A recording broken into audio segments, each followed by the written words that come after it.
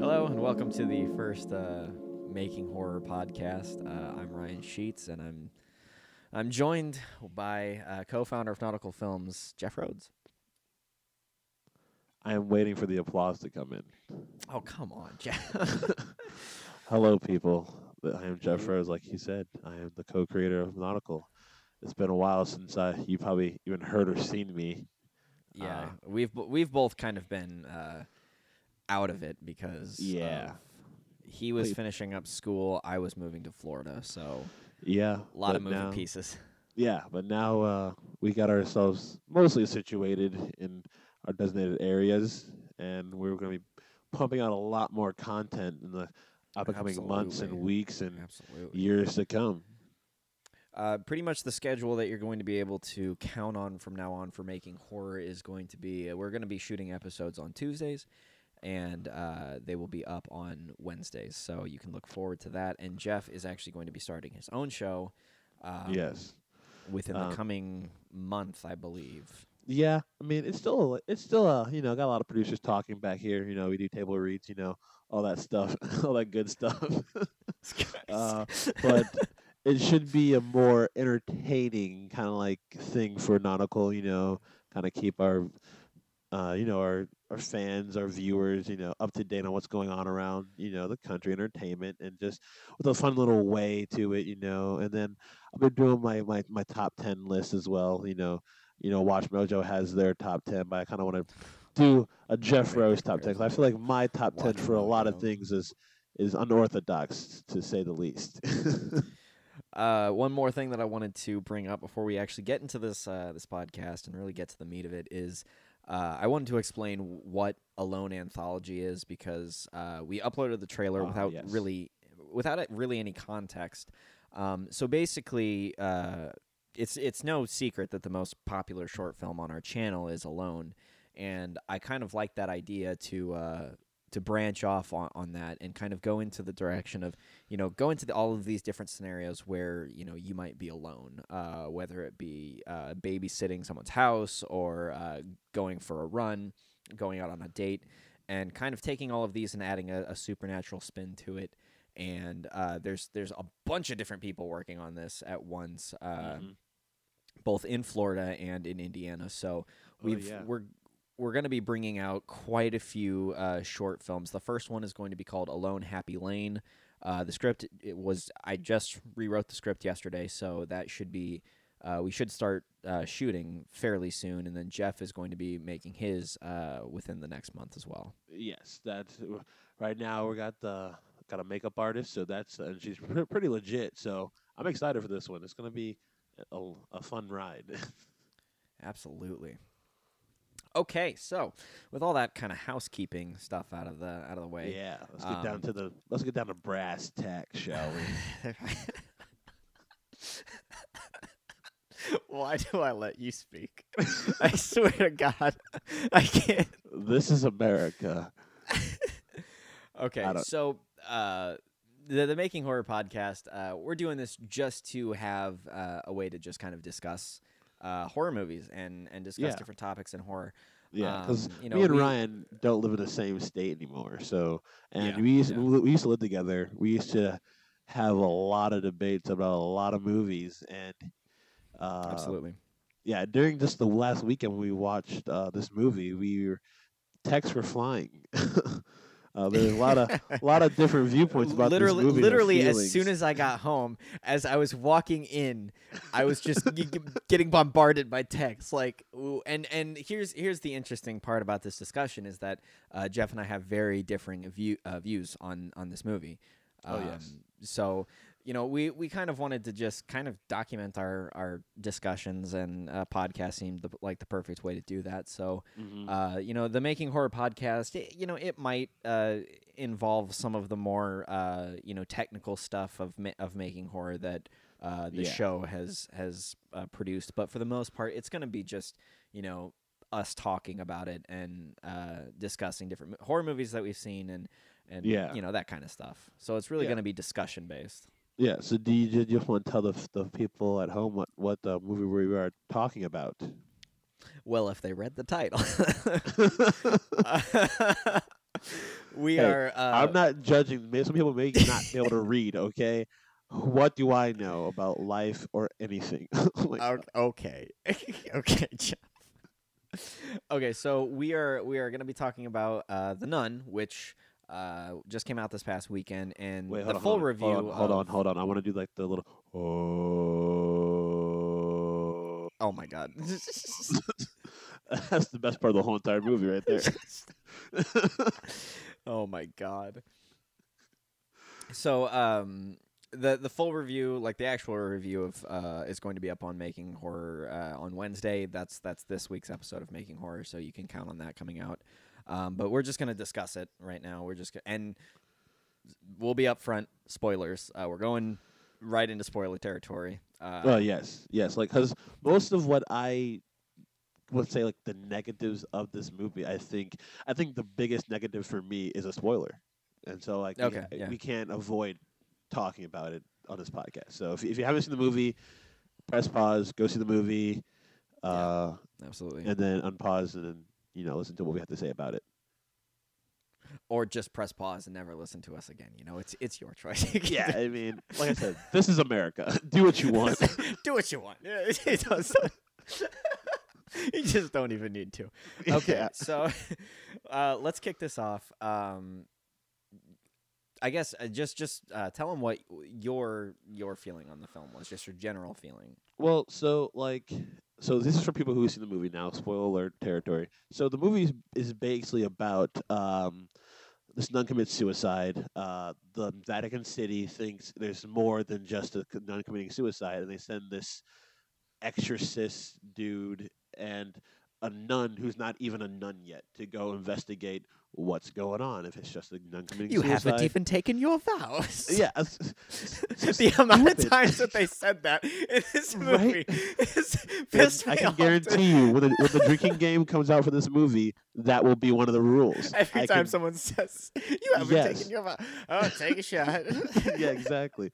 But yeah, and then spookiness occurs throughout the movie, and I mean, I didn't hate it.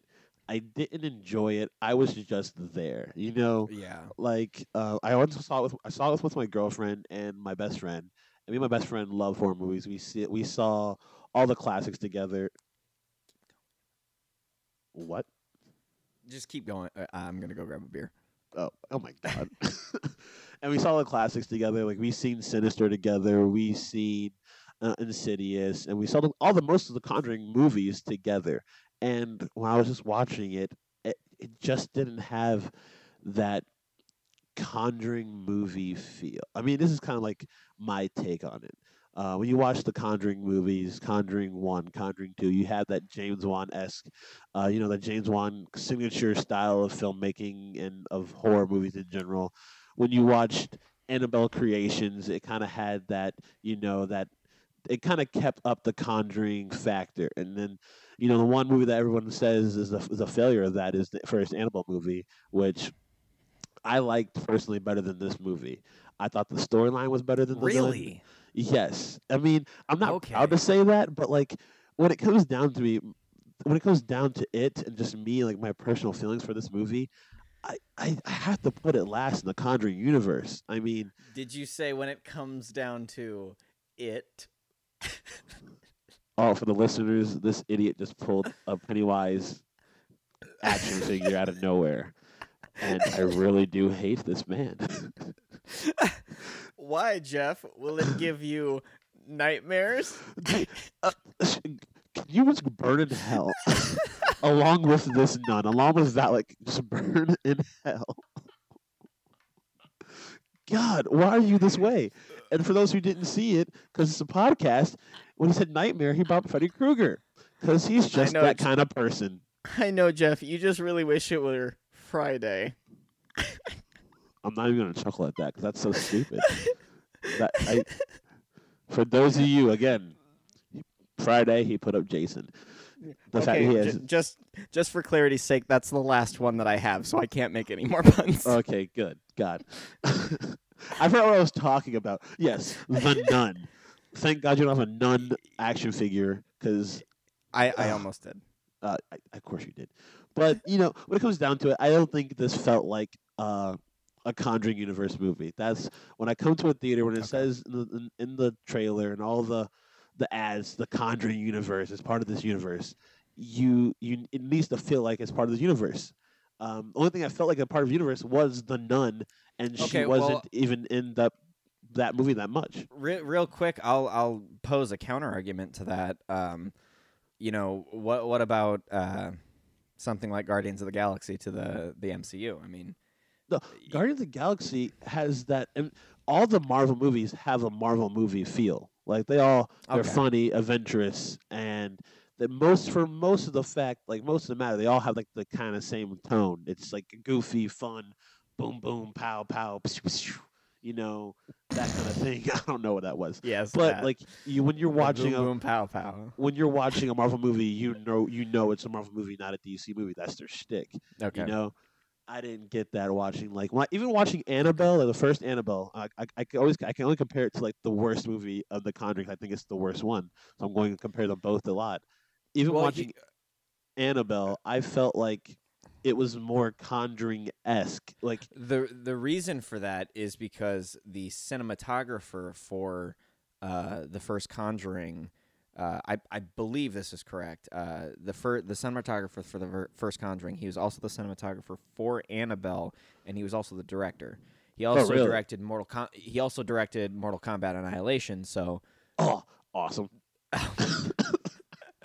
that was supposed to be a negative, Jeff. Thank you for undermining my point.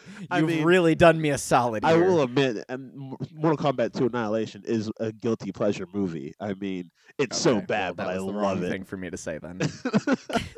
But I okay, I take it back. I can understand that though. But like, yeah, then it's just a lot of to take in. And then again, I only saw it once. A lot of horror movies, it takes me like a while. Like even with Annabelle Creations, I didn't like it that much at first, and I saw it again in theaters, and all the scares got me again. Then like it was, even though I saw it, knew it was coming, it still spooked me out. And I'm watching surprised that I thought you what liked it on the first go for I Annabelle. did, but I didn't. Oh, Conjuring. I like Annabelle Creations, but I put it before Conjuring 2. I love Annabelle Creations that much now because Oh, really? I kept watching it over and over again. Like Okay. Okay. just that freaking You know scarecrow. why? You know That why? that scarecrow. It's I think David F. this. Sandberg. I mean, David Oh, F. Sandberg is Pony dude. yeah, Pony Smasher. Oh, that's probably Yeah, I why. mean, I love Lights Out. Lights Out was a great movie. Lights Out is a really good movie. So th- Um, I I did know that probably at one point in my life, but I totally forgot. yeah, because I probably told you. Yeah, exactly. That's why everything you say to me just goes one ear out the other. So, Thank you, Jeff. Thank you for really showing how much you give a shit about me. but Okay, I'm gonna say my general opinions before we get into okay, the yeah. real discussion. So, what did you Um, think about the movie, Ryan? really on the nose there with the send off. Uh, I really enjoyed The Nun. I do not think it is one of the stronger entries in the Conjuring universe. I'm Fact. very well aware of the flaws. I do put it above the first Annabelle. I mean, it's Um, like 51%, 49% for me. Like they're okay, neck and okay. neck. Yeah. Um, but like as many problems as I had with it, I'd be lying if I said I wasn't enjoying myself while watching that. I really was having fun while watching it, and there are some outlandish, stupid, downright comical things in this movie Yes. Oh, there's that so many.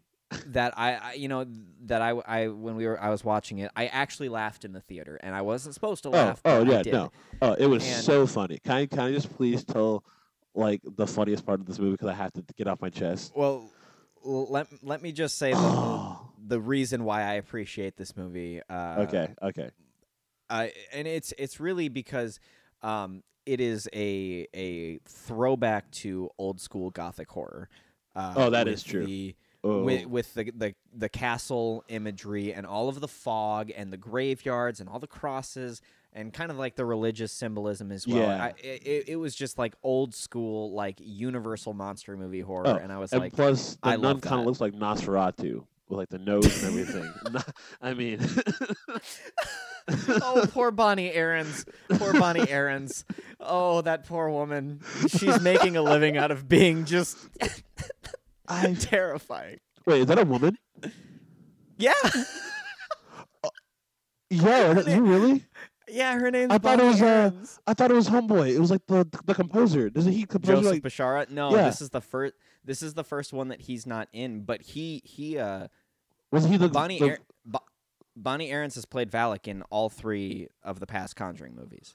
Wait, In I thought it was Conjur- Josh Bashara, whatever the frick his name is. Joseph Bashara. Okay, that guy. I thought he played him in Conjuring too. So you're telling me that this is an actual woman? Yes, this is Bonnie Aarons is her name. Okay, hold on, I'm gonna look her up real quick. Okay, you can look her up after the podcast, Jeff. No, she just keep talking.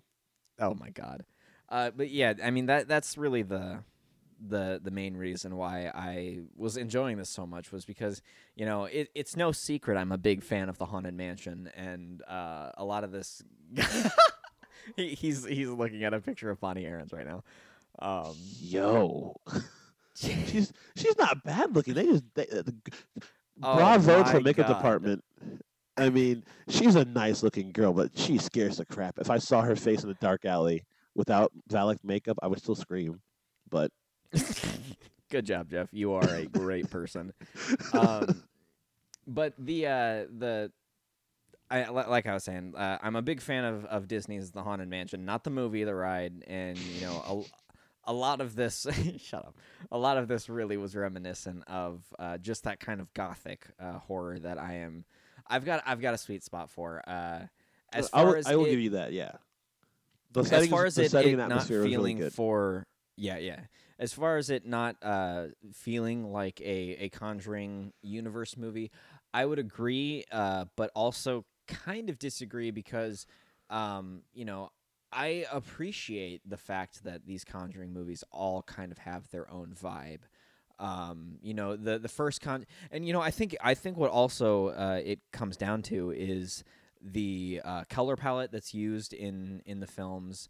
You know, where the first Conjuring is very orange and with blues coming in at night, but not too prevalent. And then Conjuring got, 2 just like basically blue. yeah, the Conjuring 2 is basically blue, and then Annabelle sort of follows the same lines as the first Conjuring, and then Annabelle Creation kind of blends the two together very well. And then this one was just like completely navy blue. Same. And I kind of I appreciate that. You know, it would kind of get exhausting. You know, and you and I have talked about this before. How with the the MCU movies, you know, before Infinity War came out, I was starting to get really burnt out on the MCU movies because it just kind of felt like the same thing over and over again. Jeff, I think you're frozen. Okay, there you are. There you go. But you know, it just kind of felt like the same thing over and over again, with, you know, standouts kind of being Guardians of the Galaxy and Spider-Man: Homecoming and Black Panther. You know, the leading up to Infinity War is really when it started to get me back in. So you know, I appreciate them not trying to just repeat the same thing over and over again. I don't think it worked as well as they wanted it to. I don't think it worked as well as Annabelle Creation did. Yeah. But I do appreciate them going for something different. I just wish the script was stronger. That, and I think that is my biggest like pet peeve of this movie was it had a plot. It had a plot, but it wasn't like a good one. Yeah. But and it was just like you said, it was like moments you laughed in the movie. Like they're like I'd have to say it. So there's the graveyard scene where he just picks up the cross and just takes it to the bar. Oh yeah. I mean, it was funny, and I think that moment was intentionally funny, especially when he had it at the bar. Oh yeah. But I'm like, you know, the Conjuring movies had bits of humor. Like my favorite joke in the entire franchise is when Patrick Wilson has the fucking big camera and he's like, Oh it's yeah. so small and light. I'm like, that is amazing. Yeah. That is so good.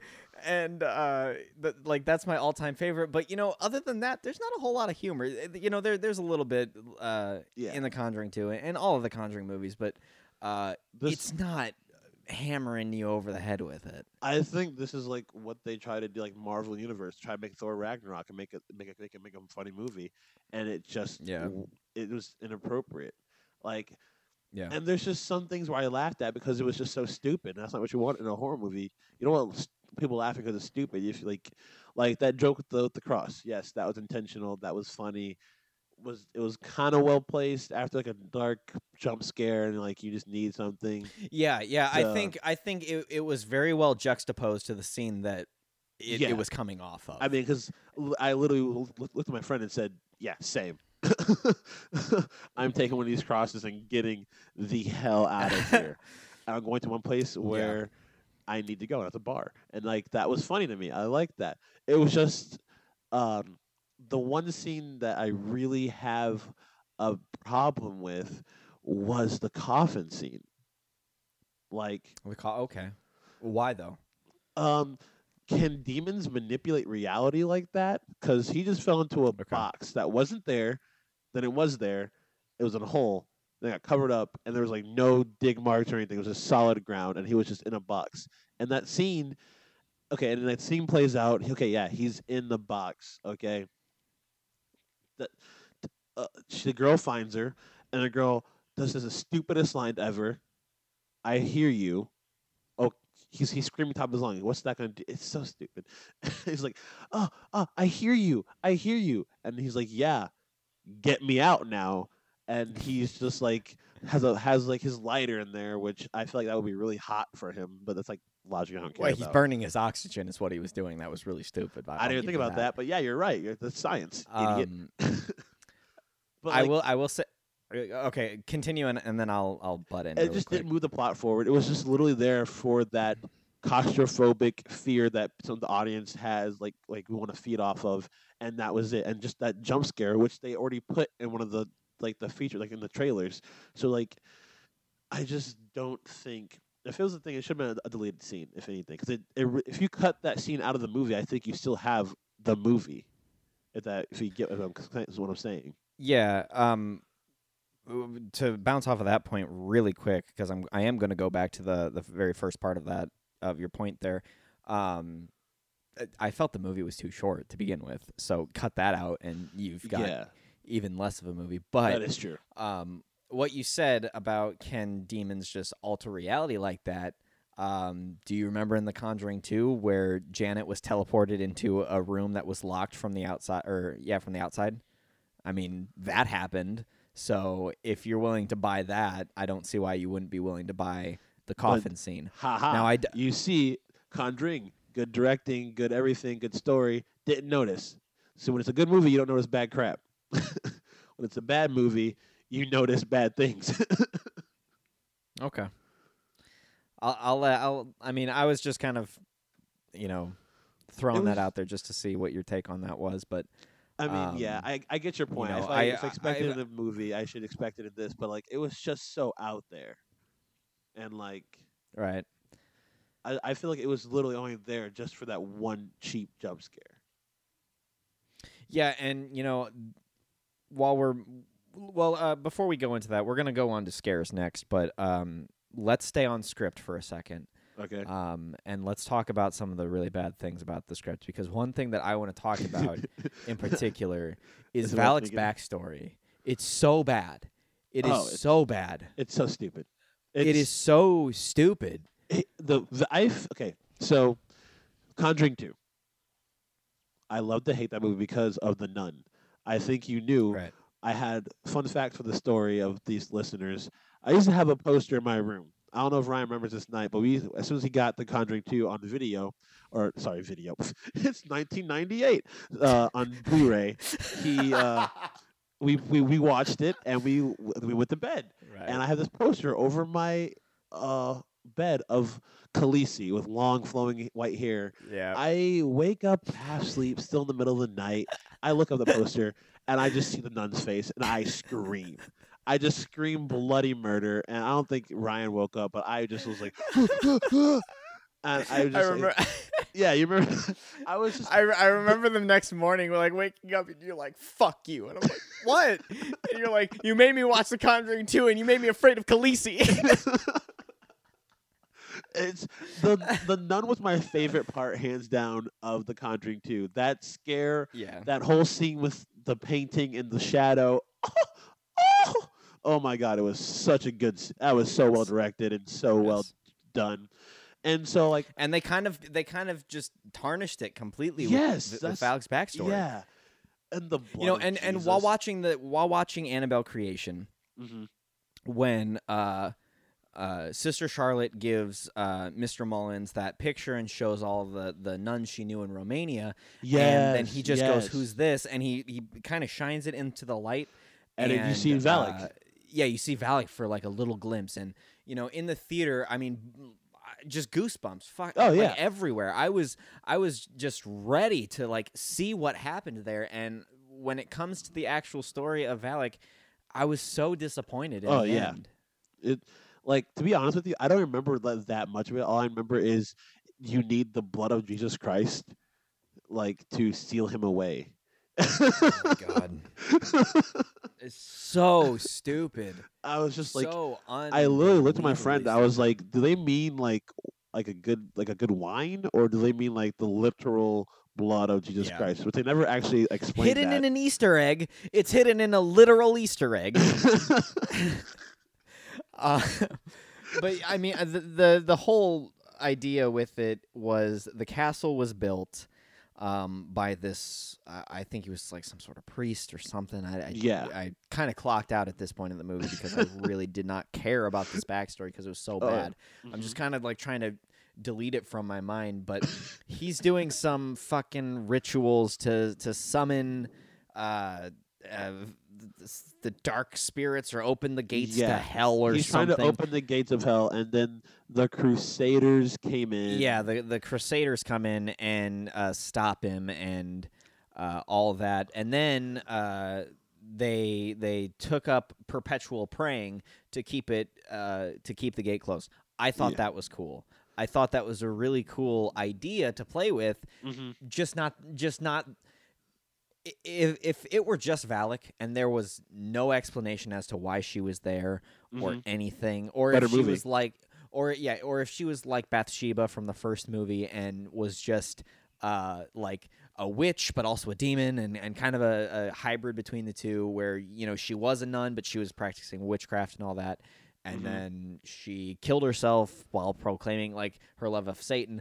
And then, you know, they're like, okay, we got to keep up perpetual prayer to keep this thing at bay. Awesome. That's a amazing backstory. I love that. But they didn't go that route. And then, Yeah. like, when they're doing this perpetual prayers during World War II, the bombings ruptured the building. And they just stopped praying for half a second, and the gates of hell open up, and oh lordy, here she comes in full fucking body. And Like, my big question is like, okay, yeah, you have to pray to, but, like, why would you want to build like a convent on top of the gates of hell?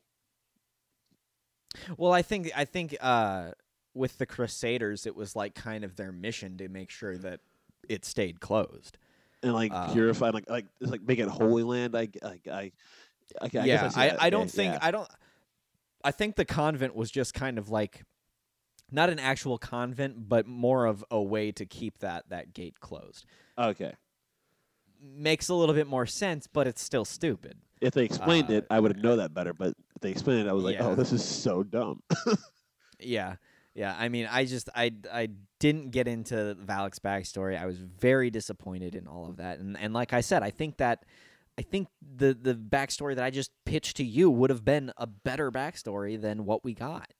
Oh yeah, Um, and it was utterly disappointing. and I don't know if it was just me, because I talked to me. I saw my, like I said, I saw my best friend and my girlfriend, and my other couple of other friends saw it, we had this like theory about the movie. And did you think that what's her name? I think Irene, Sister Irene, the nun who wasn't really a nun. Sister Irene.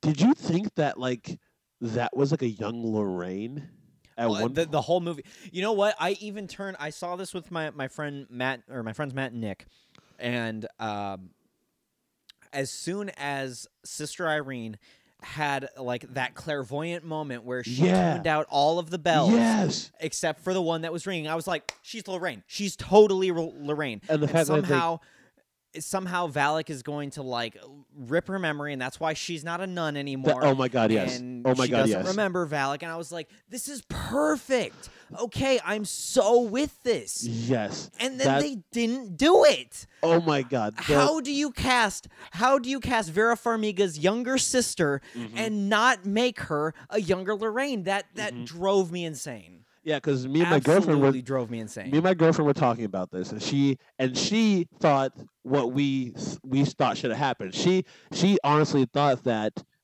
that girl was Lorraine. I think it was Lorraine. 'Cause we At the end of the movie, did she yeah, think that? at the end of the movie, she's like, "Wow, Yeah, my so friend Nick that's did how the too. girl." I was like, I thought it too, but babe, that's like not what the movie was about. Like the tie-in was the guy, Yeah. not the girl. And he was like, "Wait, the guy?" I was like, "Yeah, Frenchie apparently." Uh, Best part of the whole movie, by the way, Frenchie. I love him. Yeah. Frenchie was but awesome. yeah, Frenchie's the guy who yells in her face. We'll get into that tie into The Conjuring here in a second. Yeah, 'cause I yeah, do yeah. have something to say about that. That was a it little was, bit later. Yeah, but I was thinking, not even just like Valak ripping her mind. She just goes, you know what? At the very end of the movie, all this stuff happens. You know, the climax happens. She's like, okay, I don't want to do this anymore. I don't want to leave the church behind. I don't want to be a nun. I kind of want to go out and like do this, like, and help people do this. And then she goes to a college and she changes her name because all this stuff. She leaves the country, and then Oh no! Here's what I thought even before the movie came out. Okay. It doesn't happen as much now, but in the older days, within Catholicism and all that, when sisters would become sisters, they would take on another name. So I was like, okay, she took on Sister Irene as her like. I don't even remember what the name of it would be, but that was her like nun name, and I don't remember the technical term. Okay. But I was like, that's totally gonna be it. And then as soon as she used her clairvoyant thing, and I was like, oh man, I'm so right. Yeah. No. Nope. And they just spit in the face, and I couldn't believe that they didn't take better advantage of that. It was insane that they didn't. I think part of me thinks it- because the first movie was based on real events that they don't really want to like change it that much. That's there's no way that could actually happen to Lorraine. But like, who cares? It's Hollywood in a movie. Like, I think it would have been awesome. Well, pretty much everything that happened in The Conjuring 2 didn't actually happen. So, and Lorraine Warren gave that movie her blessing. So, Okay. I didn't know that. I thought it was still based on a true story. I thought it was like I thought it was like no. like the first one. The Warrens, when they first went to Enfield, they showed up uninvited. They weren't sent there, and yeah, and they were refused entrance at first. The Hodgsons, I believe, was the Hodgsons family. They didn't want them there, and like I think they were there like a total of a day or two. Like they were not there very long. And with the Conjuring, the first Conjuring, it's a lot more based on what actually happened. But like Hollywood, yeah, it was a very romanticized version of it.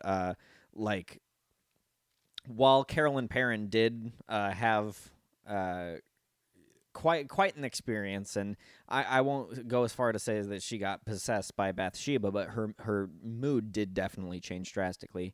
Like the Warrens never stayed with them. They never stayed in the house like they do in both movies.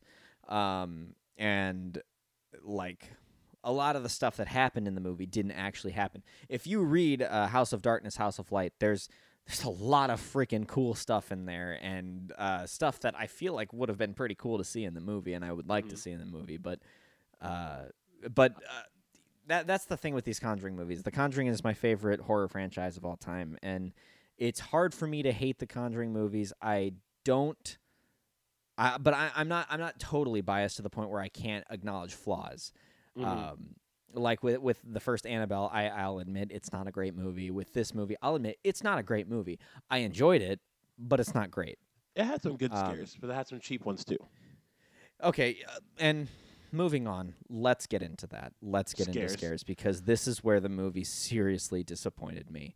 And for anything else, when you said it didn't feel like a movie in the Conjuring universe, this is why. The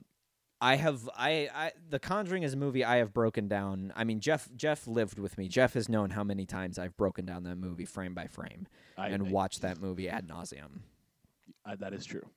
I can attest to that. Yes. Yeah, I absolutely love that movie, and I've studied it and its predecessors and really looked at that movie. And you know, the thing about the Conjuring movies is most, if not all, of the scares up until this point have been earned. They've been very well earned by building the tension over several minutes rather than just jump scare.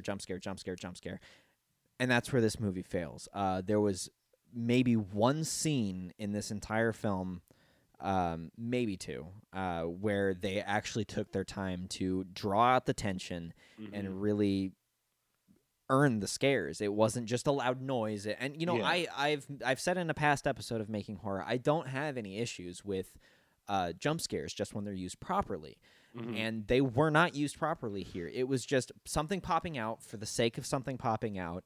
And the scene that really got to me and that I really felt was probably the best use of scares in the whole movie is where Frenchie walks into that room and it's all the nuns with bags over their heads, and he's trying to find Sister Irene.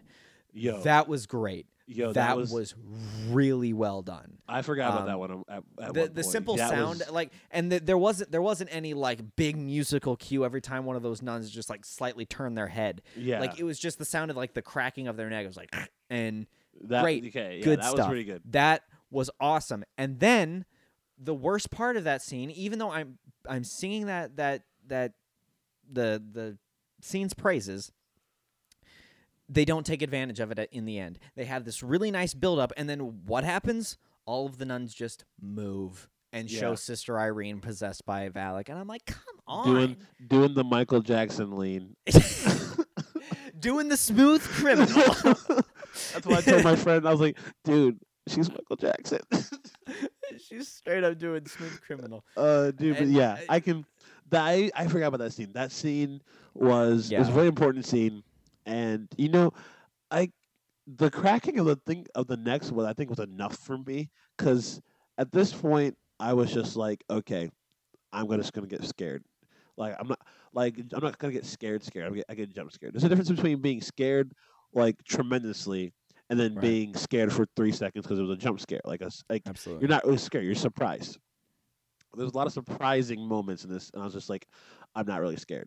That was the one scene where I was just like, okay, what's going to happen? Yeah. And then I was like, oh, it's Michael Jackson. Yeah. I mean, it was just it was either a payoff not earned by a random jump scare that gave nothing to the film, or a really good build up with no payoff. And there was no middle ground. There was no point in this movie. You know, there was no crooked man scene. As Jeff knows, that first crooked man scene in The Conjuring 2, I love that scene because the build up to it. It's about a minute and a half of build up of just Billy looking for the dog and the bell ringing, and it's real quiet, and then it plays with your expectations when he opens the door. You just don't know what's gonna happen. And the first time I saw it, I'm sitting there and I'm like, you know, it's framed in a way. The dog's on one third, Billy's on the other, and I'm just like, what is going to happen? It's not framed to the point where you're like, someone's going to pop out behind him or something, and then all of a sudden it does it's the best payoff in any of the Conjuring movies that I can think of. Whoa! Disagree. For me. You're boy. You're not. You're gonna tell me the first time you see Bathsheba on top of that damn cat like wardrobe, you didn't freak the hell out. Okay. Let me put it to you like this. Okay, it's the best payoff when it comes to what I was expecting to happen. Okay. I knew I was going to see something along the lines of Bathsheba when watching the first Conjuring. Boy, that's the worst scare I've ever seen in my life, bro. I remember that in theaters clear this day. I dropped my popcorn. Did you know that that's the one scare that has actually gotten Jorge? Like, really? Yeah, he's not scared of horror movies very often, but that scare actually did get him. But that should scare everybody. That was the terrifying thing I've ever seen in my life. Oh my god! Kudos to James Wan for that. What I mean is, no part of me expected the dog to just turn to a man, turn into the crooked man. I mean, I remember like physically on the couch, because I didn't see this in The Conjuring 2 in theaters, but I was like sitting on the couch and I was physically moving myself as far away from the TV as possible. Going, no, you can't, no. And like there's just nothing like that in this movie. And it's a shame because even Annabelle Creation had a really good, actually a couple of really good moments like that, where one of them was a real subtle scare where Lulu Wilson's character is underneath the staircase and she sees the Annabelle doll. And if you're not looking, you don't see it. But if the first time they show the Annabelle doll, you can see the demon's face right behind it. It's terrifying, but there's no music to it, and it's beautiful. I love that. But the other is where I think her name is Janice, the main character, the one that has polio, the one that gets possessed. Yeah. Where she's like walking, and then she like slowly walks backwards into the darkness and turns into the demon. Like good stuff like that. Nothing like that in this movie. Yeah, I will say the one that got me the most, like the jump scare got me the most, was the hands through the door. And even that one, it came in the yeah. And when it came in the hall, and even that hallway. Jump scare happened right after another jump scare. Like there's a jump scare before that. Turn around, I'm like, okay, I'm safe. And then pop the hands. That got me because I was caught off guard, and I was like, okay, that got me. I really liked the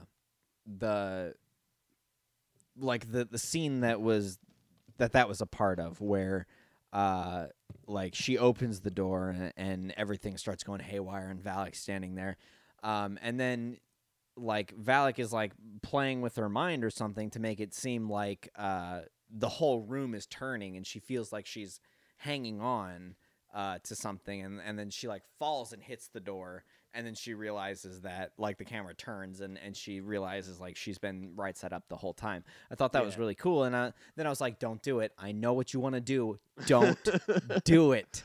And he did it. And that's part of the problem I have with this movie as a whole is Corin Hardy, the director. I just don't think he's and I can't say this for sure. I haven't seen any of his other films. I know he hasn't done a lot.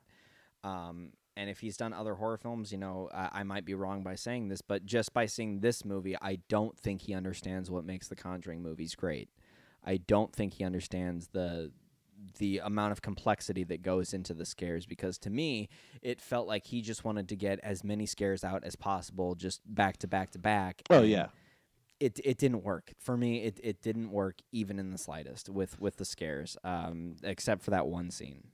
Like this is something that I would see in like, we went to a kind of like a film school, but I feel like this is like something you would see like in a Gateway, like a person who wants just to scare the audience as much as possible. So you have scares with much lower production value. Much, yeah.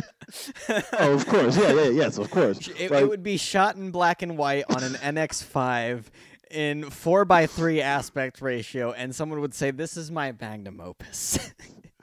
The good days. The good days. I can't tell you how many projects we've seen like over when we were in school. All of those projects, man. the projects that were in black and white, super dramatic and shot in like Yeah. 4:3 because they didn't know how to do a 16:9 aspect ratio. But It's yeah, laughable but funny. I was like, you give like a person who doesn't like really get like what like, a horror is about, like especially horror movies nowadays. Well, like He kind of seems full of himself. Like when watching interviews with David Sandberg, I love watching interviews with him because he seems like a very humble guy. If you don't know, David Sandberg is the guy that directed Annabelle Creation and Lights Out. He also is directing Shazam. so random. I love it. Yeah. You really, you really stepped the ladder there. You mean, skipped a couple. I mean, it's like Scott Derrickson, the guy who did Sinister and Emily Rose. Oh, and then he went to Doctor Strange. Yeah, but you can tell the cinematography looks like exactly like a horror movie though. In Doctor Strange, Yeah. I loved it. Shazam looks like just a campy, nice, lighthearted movie. So like, resume, Lights Out, Annabelle Creations, Shazam. That's just. But random. watching interviews with David Sandberg, and he was on the Film Riot podcast in their first week, and listening to that podcast, you can just tell like he's a very humble guy, and he's very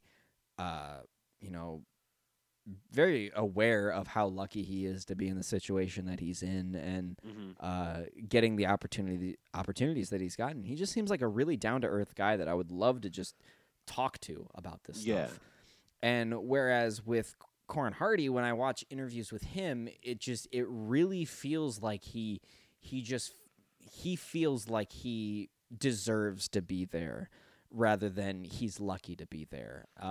Well, I think that attitude shows through with the final quality of this film. Again, I did enjoy this film, but I am tearing into it because it's the Conjuring universe. It's my favorite horror franchise, and I'm not going to give it a pass just because it's in the Conjuring universe. See, I was torn when I was watching it because I usually, Ryan can attest to this, like.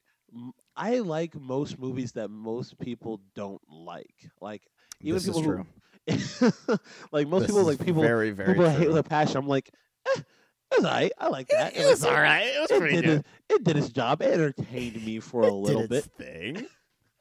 But for this one, I think Ryan's right. It's the Conjuring universe. I come in with expectations of what I want, and I didn't get the expectations. I got something totally different, and that's why I just didn't like it. Maybe I will admit, maybe like another time I watch it when it comes like to DVD, I watch it and I like it a little bit better. I think the next time you watch it, you probably will like it better because your expectations won't We're be so as high. low. You'll know what you're going into. And I feel like that with every kind of average movie. I wouldn't go as far to say that this movie is bad. I think it's average. It's on the same level as it's a as bad the first Conjuring movie, Annabelle. though. Yeah, it is a bad Conjuring movie. Yes. When compared to the predecessors, except for Annabelle, and even though you rate this, I mean, you said it's neck and neck. It's like about the same for me. Yeah. So I wouldn't want to see Corin Hardy back directing any more of the Conjuring universe movies. I like I like what he did with the atmosphere and the sets. Yes.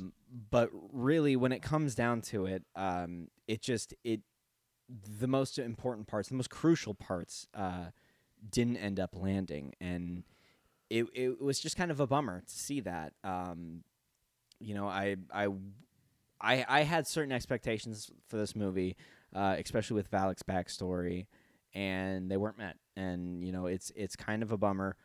But once Jeff shares his thoughts, I'm going to start talking about some of the things that I did like about this movie, because there were some things that I really did like. Yeah, I have a couple of positives and a couple of things I liked about this movie, but my negatives did outweigh the positives. But I will say, we're talking about like positives, right? Like what we liked about this movie now. Yeah. Okay. So, I was gonna let you just kind of share your final negatives, and then we'll go on to the positives. I said what I said. This movie's blah. Okay. Okay. The scares were cheap. The plot was weak.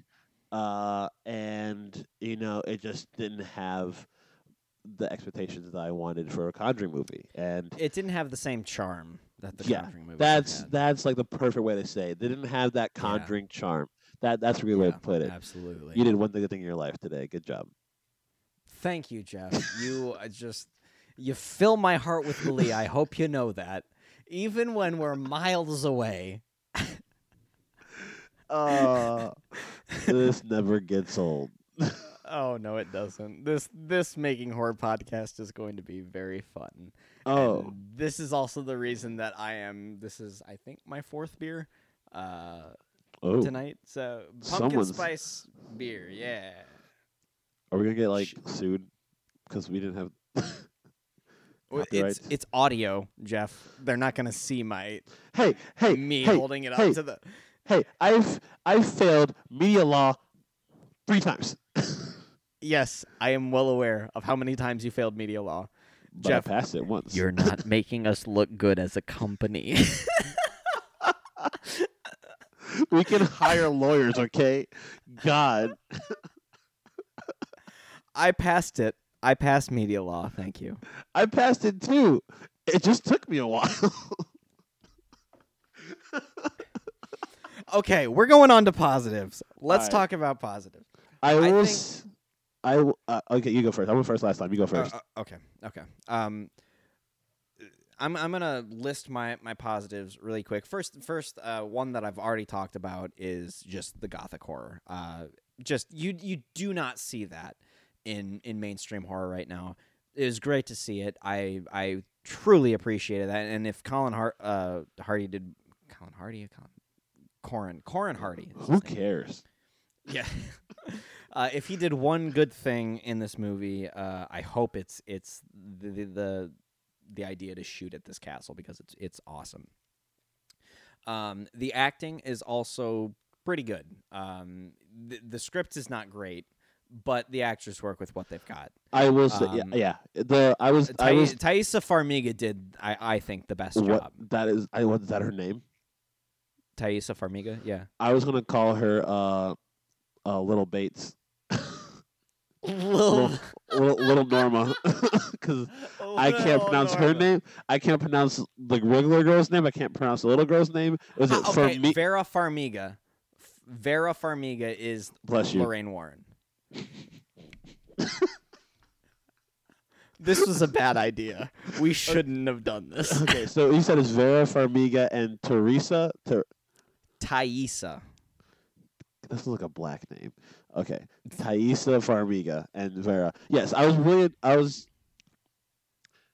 really impressed by her performance as well too. Even with her first scene she was in the movie with the kids. Yeah, that I was like, oh, like this. She was good in American Horror Story too. Two things. First, I think that the scene where she was like the nuns came in and were like never or just don't stop praying. Yo, that was a good scene. That was. Then when her like habit got ripped open and the pentagram was being carved into her back, like that was cool. And her acting was really good. But going back to that first scene, I didn't catch it, and I really wish I had because this is kind of a reference to The Conjuring too. But apparently, there's 2 instances in this movie where this happens. In that scene, there were some blocks like in the background that spelled out. Did it spell Valak? Oh my god. Yeah. That's kind of cool. And remember when the priest and Thaisa Farmiga put their luggage on the wrong? They put it on the truck and it started driving away. Yeah. Yeah. Apparently the license plate said Valak too. What? I didn't catch it, and I'm mad I didn't because I was looking for stuff like that, and I guess I'm just an idiot. But is that like a new thing to like put in the Conjuring like movies like Valak? That's awesome. I love that. I mean, the blocks. I like the blocks. So, like in The Conjuring 2, once you see it for a second time, like you're like you notice all the times it says Valak, Valak, yeah, Valak. Right. Well, no. When I first watched it, I was like, "What's Alec?" Because I didn't see the V. Oh yeah, because the first time it's like it says love with a giant V, and then underneath it says Alec. Yeah, and I was like, "What is once this?" Once you actually hear the nun's name and you watch it again, you're like, Yeah. Okay. I was just like, why is that there? But like, it's kind of cool anyways. I don't care. Why it's Yeah, not I like think why I is think it happens 3 times in The Conjuring 2. It happens twice here. Really cool. yeah. I didn't I catch that dug though. that. But okay, so acting was good. Pretty much all around. I feel like the guy that played Frenchie. A good job Love dropping him. your phone, Jeff. I love Um, him. I feel like the guy that was playing Frenchie, he kind of like was like, you know what, this script is kind of ridiculous, and I'm He gonna went go with with it. it. So I loved it. so he really really went with it, and I did enjoy that. But I will say I think my number one thing that I love about this movie is the score. Um, I started listening to the Mm. score even before the movie came out, and in particular the first song on the soundtrack. It's not the song that opens the movie. It's actually the song that plays when Sister Irene is taking her final vows. Um, it's called "God Ends Here." I've been listening to that nonstop ever Is since the that movie came out. so? Wait, so you're saying that song is when they all like it's that one song where that plays where like she's getting ready to take her vows, he's cocking that gun, and like the priest is like Yeah, doing all yeah. that sequence. I hated that sequence. I didn't like the sequence, but I like the song. I I was too think busy. It felt like that's what the movie I felt like because we talked about this on our text. I was like, you said like the score was really good. I was like, was it like I like at that point is what I was thinking. I was like, when did this horror movie turn into an action adventure movie? That's what it yeah, felt like. I and see, I think the reason I like that song so much, and actually I was disappointed with the use of the song in the movie, was because it kicks off the soundtrack perfectly, but it doesn't kick off the movie. If that had been the song that kicked off the movie, I would have been fucking in. You know, I really, really like that song. Hmm. And just the fact that it's not the song that kicks off the movie. It's so far late into the movie. That's kind of It weird. doesn't match the rest of the tone. It really does feel like the beginning of something, and to have it so far back into the movie just felt so bizarre. Yeah, because like you're right when that says like it didn't match the rest of the movie because you're right. I noticed it, and like I said Yeah. earlier, like you don't notice that kind of things in good movies, but you notice it in bad movies. Like I noticed, I was like, wait, like there's a tone change shift in this. I don't know if I'm on board with it at all Absolutely. because like when he was cocking that gun and she was like putting on the cross, I was just like, this is like an action sequence. This is like the third act of an action movie. They're about to go face the big boss, Yeah. and Yeah. they're like calling Iron Man. That's what I felt like. You know, and here's the thing with that is, yeah, okay, for an action movie that works, but when you're going into the third act of a horror movie, that's when everything is going wrong. I mean, Yeah, that's when everything is supposed to be at its absolute worst, and you know, it just like when I think about it, you know, The Conjuring had you know, Carolyn taking two of the daughters to the back to the farmhouse, yeah, and it was just really grim. And then The Conjuring 2 had when they listened back through that they played those two tapes at the same time, and it spelled out yeah. that message, Hmm. and they figured out what was going on. They rushed back, you know.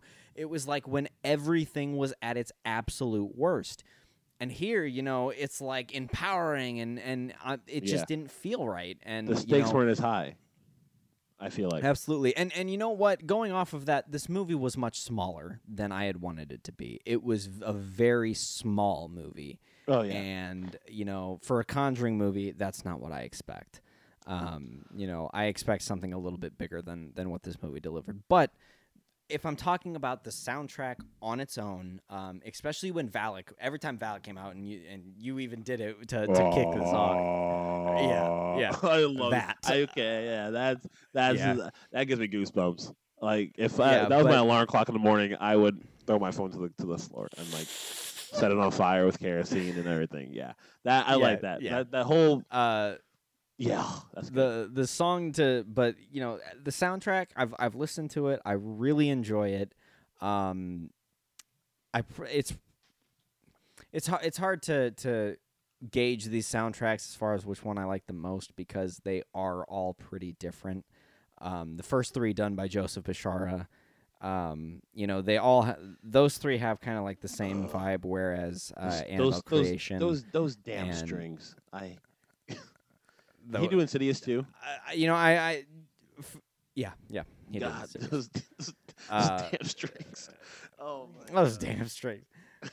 I would have to say The Conjuring is still my favorite out of all the soundtracks, just because of the song that plays when the Warner Brothers and New Line Cinema logos come up on screen. Like it's the very first 10 seconds of the movie, and the song that plays, it's just like a really low wah, and then you got the horns that come in, and they're like and whenever I put that on, I'm like, I'm watching The Conjuring. I'm like, yeah, let's do this. I really like The Conjuring. I really, really like The Conjuring. It's my favorite horror movie. It's one of my top 5 favorite movies. I love it. Okay. But this is probably a close second. I really dug the soundtrack. It's much different than any of the other Conjuring soundtracks. So that was probably the thing that I liked the most about it. The makeup was good. The special effects were a hit and miss. I agree with that. Yeah.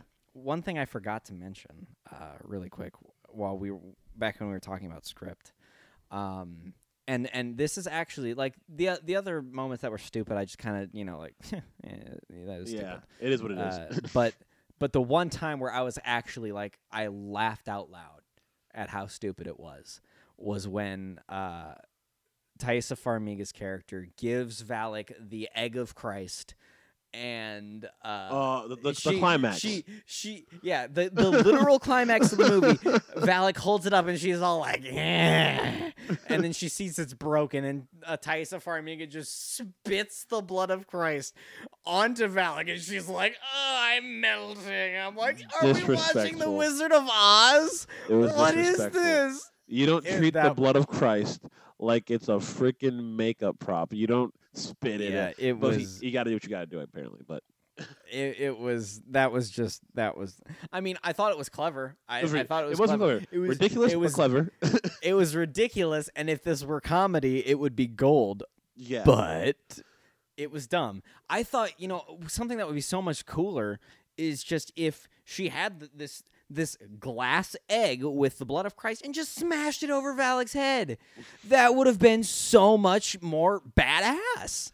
But we're not directing this movie, Ryan. It was meant by some scrub from UCLA or something. I don't know. Actually, I don't want to do slander. I don't know where this guy's from. But yeah, the movie.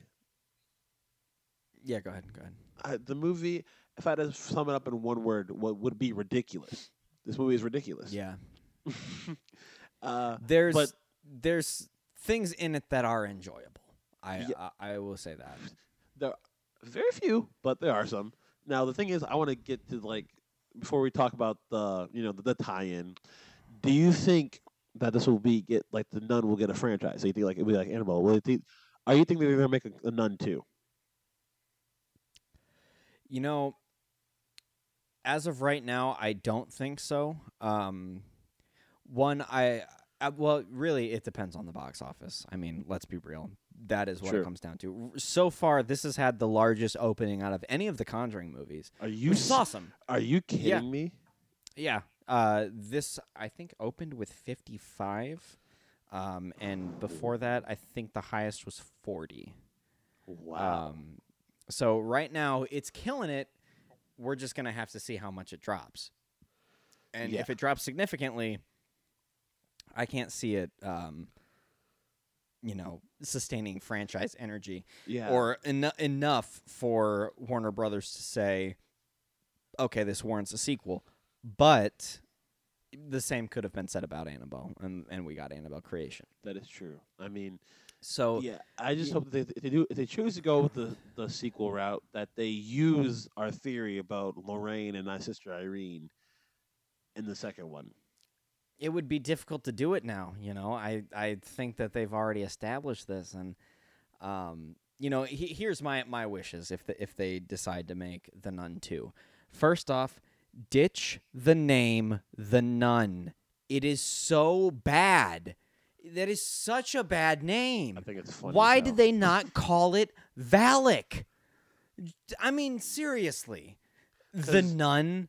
How cheesy of a name can you get? Because if you're not like me and you or any other moviegoer, and you're like my girlfriend, or just like a random like person, you're just like, oh, what's that?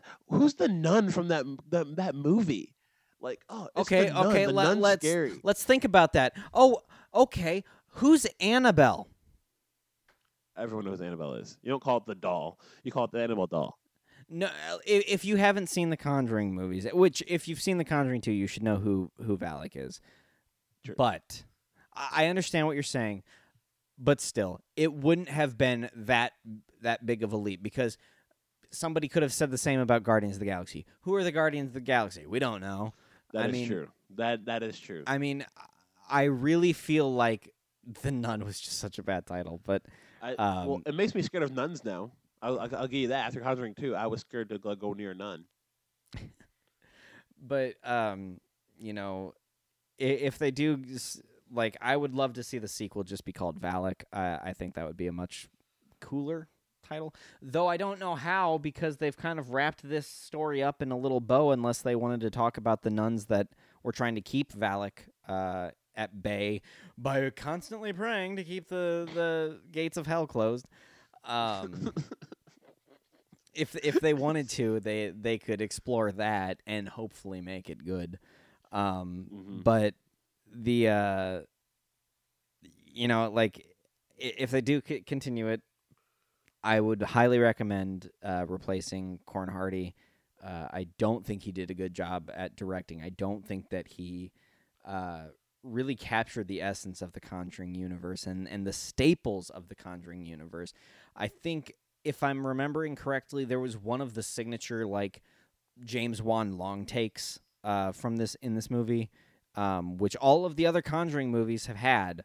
Yeah. Even the ones not directed by James Wan, they've gone with the long take, and it irritated me to see how much this movie was cutting, and I was like, okay, this is just getting exhausting at this point. Like, take a moment and really draw out your scares. Yeah. It's not that difficult, and just so I'd recommend replacing him. I don't think he was a good choice for this movie. If I had my way, it would have been David Sandberg or James Wan at that matter. But they're both. It wasn't. They're both kind of stuck with DC for the moment. One's doing Shazam, one doing Aquaman. Is it bad that I really hope both of those movies fail so they'll come back to horror? You do know Patrick Wilson's in Aquaman, right? I do. It's fine. Patrick Wilson, please come back to Chops. That's what I was waiting for. I was waiting for you to call him Chops. Come on.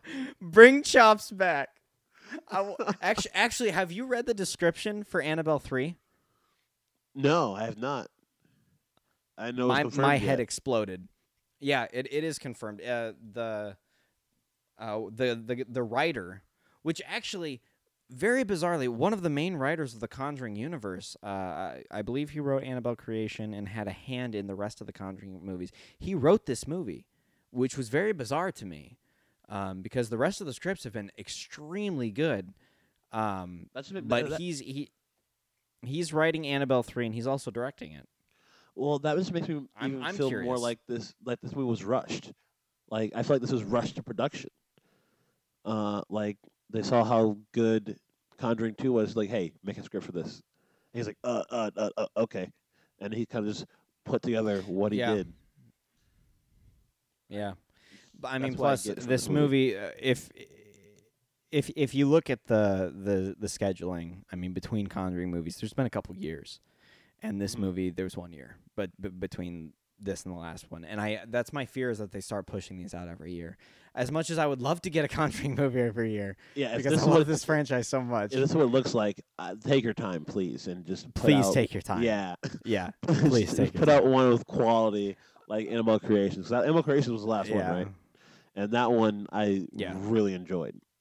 Great movie. But the synopsis for the third Annabelle is going to be haunting the Warrens' daughter Judy, and Patrick Wilson is going to come back for Chops, and Vera Farmiga is going to come back for Lorraine. And I'm like, yo, that sounds awesome. You know, like, if there's one thing I felt has been missing from the Annabelle movies, it's Ed and Lorraine Warren. I mean, they're the heart of the series. So, yeah, I'd love to see that. You know what I would love to see? Like, I know, like, they all take place in, like, this one take place in the 50s, in the 70s, and stuff like that. I want, like, I think it would mostly work for, not the Conjuring movie, more like the Annabelle franchise, like a current one in, like, this time. I 100% disagree. Really? I really feel like one of the strongest elements of the entire Conjuring franchise is that they're all period pieces. And that's also a reason why I feel Ouija Origin of Evil worked so well, was also because it was a period piece. I just think when it comes to the modern horror movies, the ones that do the best are typically period pieces. But, you know, because really you look back at all of the greatest horror movies that came out, and they came out of like the 70s and 80s and even before that. But, you know, the reason that I feel like that is because, you know, take an example from this movie, honestly, that gothic horror element, you know, you don't have that in modern day. And I can't stand the thought of seeing a movie with a Conjuring, or in the Conjuring universe, that has a cell phone or has, you know, computers or you know, I don't want to see a modern day Conjuring movie and have it turn into, you know, like the first Ouija or something along those lines. See, I think it would bring in a different element to the Conjuring universe that we haven't seen yet. I mean, it'd be a bold move to do, like having a cell phone in the Conjuring thing. But like, they could play so much with the social media aspect of it, like spreading Annabelle to like many people as possible. They tried that with oh god, I don't want to speak about it, but they tried it with the Rings, the Ring movie that came out a couple of years, like I think last year or a couple years ago. They tried it with that, and it didn't really resonate so well with audiences, and it kind of sucked. But I feel like if you have like the Conjuring team around it, they could do a good job, and they could bring Annabelle into the 21st century. Or I don't want to see the Conjuring, because the Conjuring's about Ed and Lorraine. Like, that's their story. They don't do much now. Ed's gone, R.I.P. Lorraine, she's up there. She's not really doing. Is she still hunting and not hunting, but she's still doing her thing? Do you know? She is. Wow. Yeah, she does. She still does her best. Like, she doesn't take, you know, like far away cases, but anyone that reaches out to her that needs help, she does still try to help in any way that she can. That's pretty cool. That's awesome. Yeah. But like, I feel like Annabelle would be the one person to, because there's so many. Like, isn't there stories? Well, I guess it may be touchy for the families, but like, there's so many stories about how like this doll allegedly like actually killed people in real life. Like, I kind of want to see. There's the biker and the priest. The biker had gone in and basically was mocking the Annabelle doll, and you know, saying, you know, like, you made slashes appear on this one guy, make him appear on me, and all that. Just completely mocking the doll, and Ed Warren kicked him out. And then on his way home, he was on a motorcycle and got into a car accident and died. I can't remember. He was with his girlfriend. I can't remember if she died as well.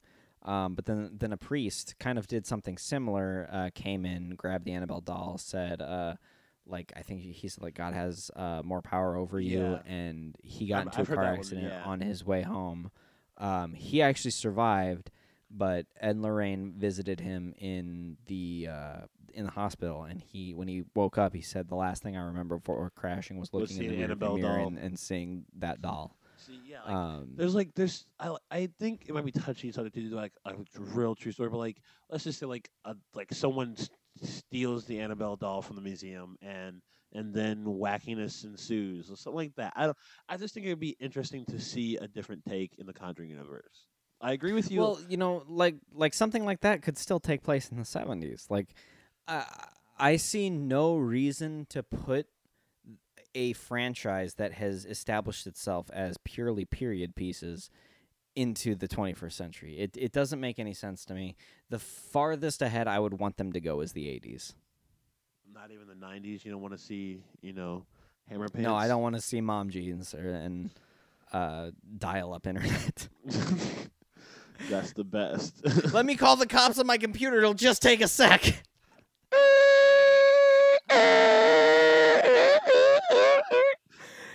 The sounds of dial-up brought to you by Mr. Jeff Rhodes, co-founder of Nautical Films and the best part was like I was like douchebag. 5 or 6 when dial-up was around. But I still remember it. Yeah, I don't I remember the still struggles remember of it though. I just remember the sounds. You don't But remember? yeah. I remember trying to watch Harry Potter Puppet Pals on YouTube in its heyday, in its earliest, and it taking like an hour to load like 5 seconds. Like it was ridiculous. And it was like 360 360. Like it was shot in like 360. So Hey, it's 2000 like what, 3, 4? I don't even know. the early days. Yeah, right. God, we're getting old. But we really got sidetracked here. Yeah, we did. Sorry. Talking about the future of the franchise, and then we're gonna get on to the twist or the connection or however you want to put it, and then we're gonna wrap up. Okay. But the connection to I'm getting ahead of myself. The future of the franchise with The Conjuring 3, Annabelle 3, and The Crooked Man all in development, I find it very unlikely that we'll see a The Nun 2 in the next 3 years. Good. No one wants it. Yeah, I mean, I don't want to see this again unless it is in the right hands and the story is compelling. Or they just other than remake it that, completely. Well, you have to wait like a couple of years. Like, wait a couple of years. Like, pull a Halloween. Just redo the timeline every so often, and then who cares? Did you see the reviews of Halloween from the Toronto International Film Festival? 93% on Rotten Tomatoes. Yeah, it is killing it. We're getting sidetracked again. Dude, I'm so fun. I little sidetrack, and this could potentially spoil something for Halloween. I don't think it will. I think it's kind of a minor thing. You're treading lightly, my friend. I want to see this movie, and don't. If you spoil anything from me, if I see it, and you spoil it from me, I will fly down there and kick your butt. What is it? I won't say it then. I don't want to spoil it for you. Okay, now I'm curious. I hate you. Just tell me. I looked at the NECA figure that they're releasing for this movie of Michael, and there was something. It's honestly, it's a pretty minor thing, and I'm surprised that they are acknowledging that it happened in the first film and actually going with that it happened in the first film. What is that? I don't know if it's true, but on the NECA figure, if you look through the eyes of the mask, Michael's left eye is completely white. And I remember in the first film when Laurie is in the closet and he's busting through, she takes a coat hanger and stabs him in his left eye. And I'm like, that is awesome. So it might he might be blind in his left eye. That's the minor spoiler. And he's still killing people? That's so BA. I know. Like I saw that and I was like, that is a nice little detail that I'm happy that they might be putting in. If they do, I will really appreciate it. If they don't, it's not that big of a deal. But I do think that's pretty cool. That's pretty cool. Anyway, okay, let's talk about the connection. And while I do appreciate this connection and think it was pretty cool, It was far-fetched, but it was pretty cool. I do have one major problem with it. What is it? Wait, should we tell what it is? First, yeah. Okay, so the connection is that at the very end of the movie, when they're leaving the castle, hey, surprise, surprise, nobody dies. Whoa. Yeah, nobody dies. And actually, that's something I appreciated because in The Conjuring and The Conjuring 2, nobody dies. Nobody ends up dead. Those are based on true stories, though.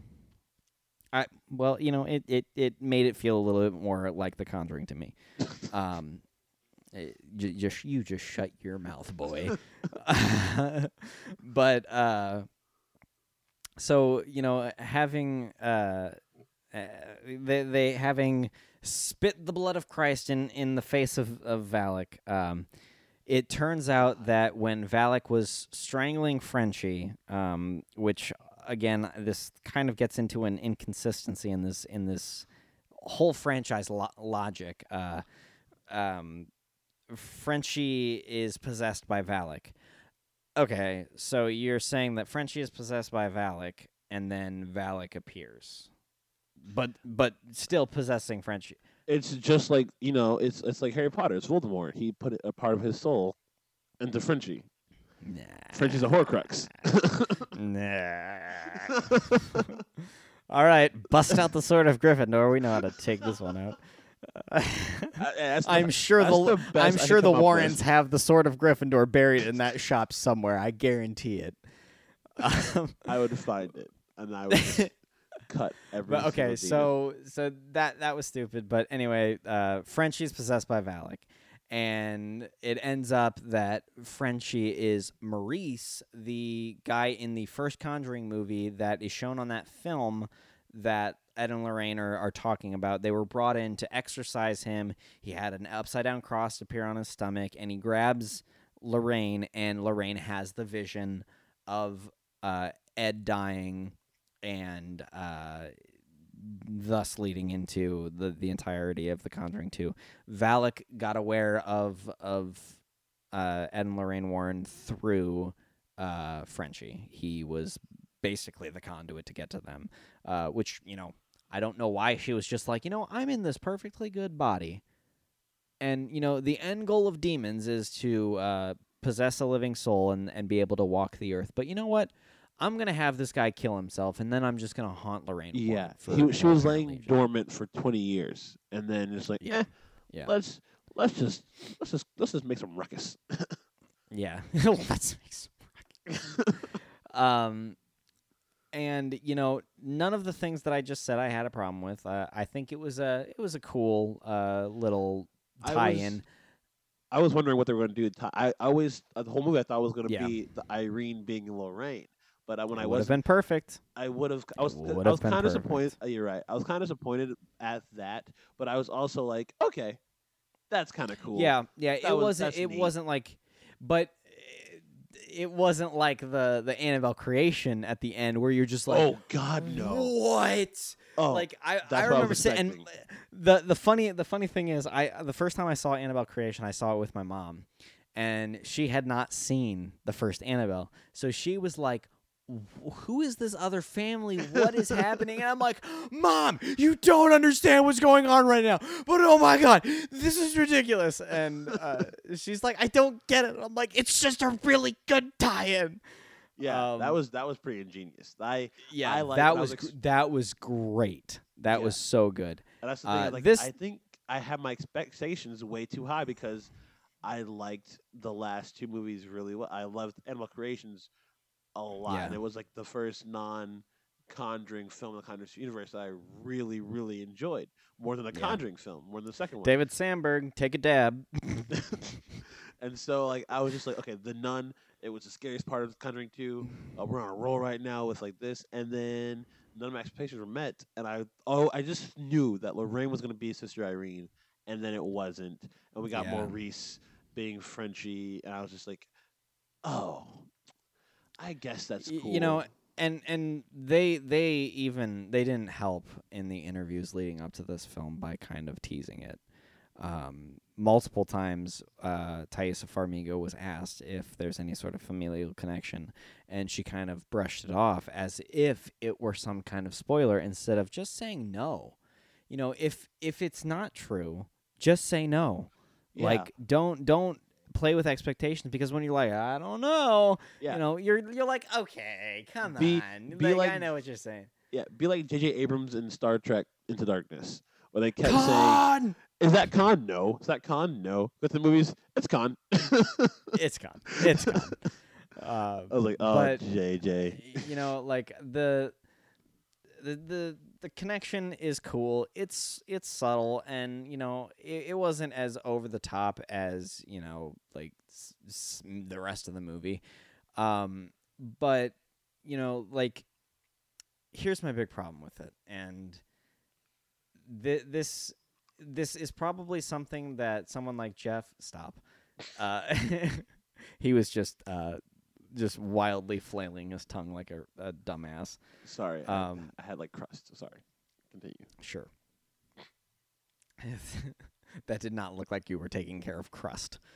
But yeah, this is probably something that, like, someone like Jeff probably wouldn't have a problem with, or someone like you know, the average film goer wouldn't have a problem with. It's just someone that has watched The Conjuring. Well, you way call too me many average? times.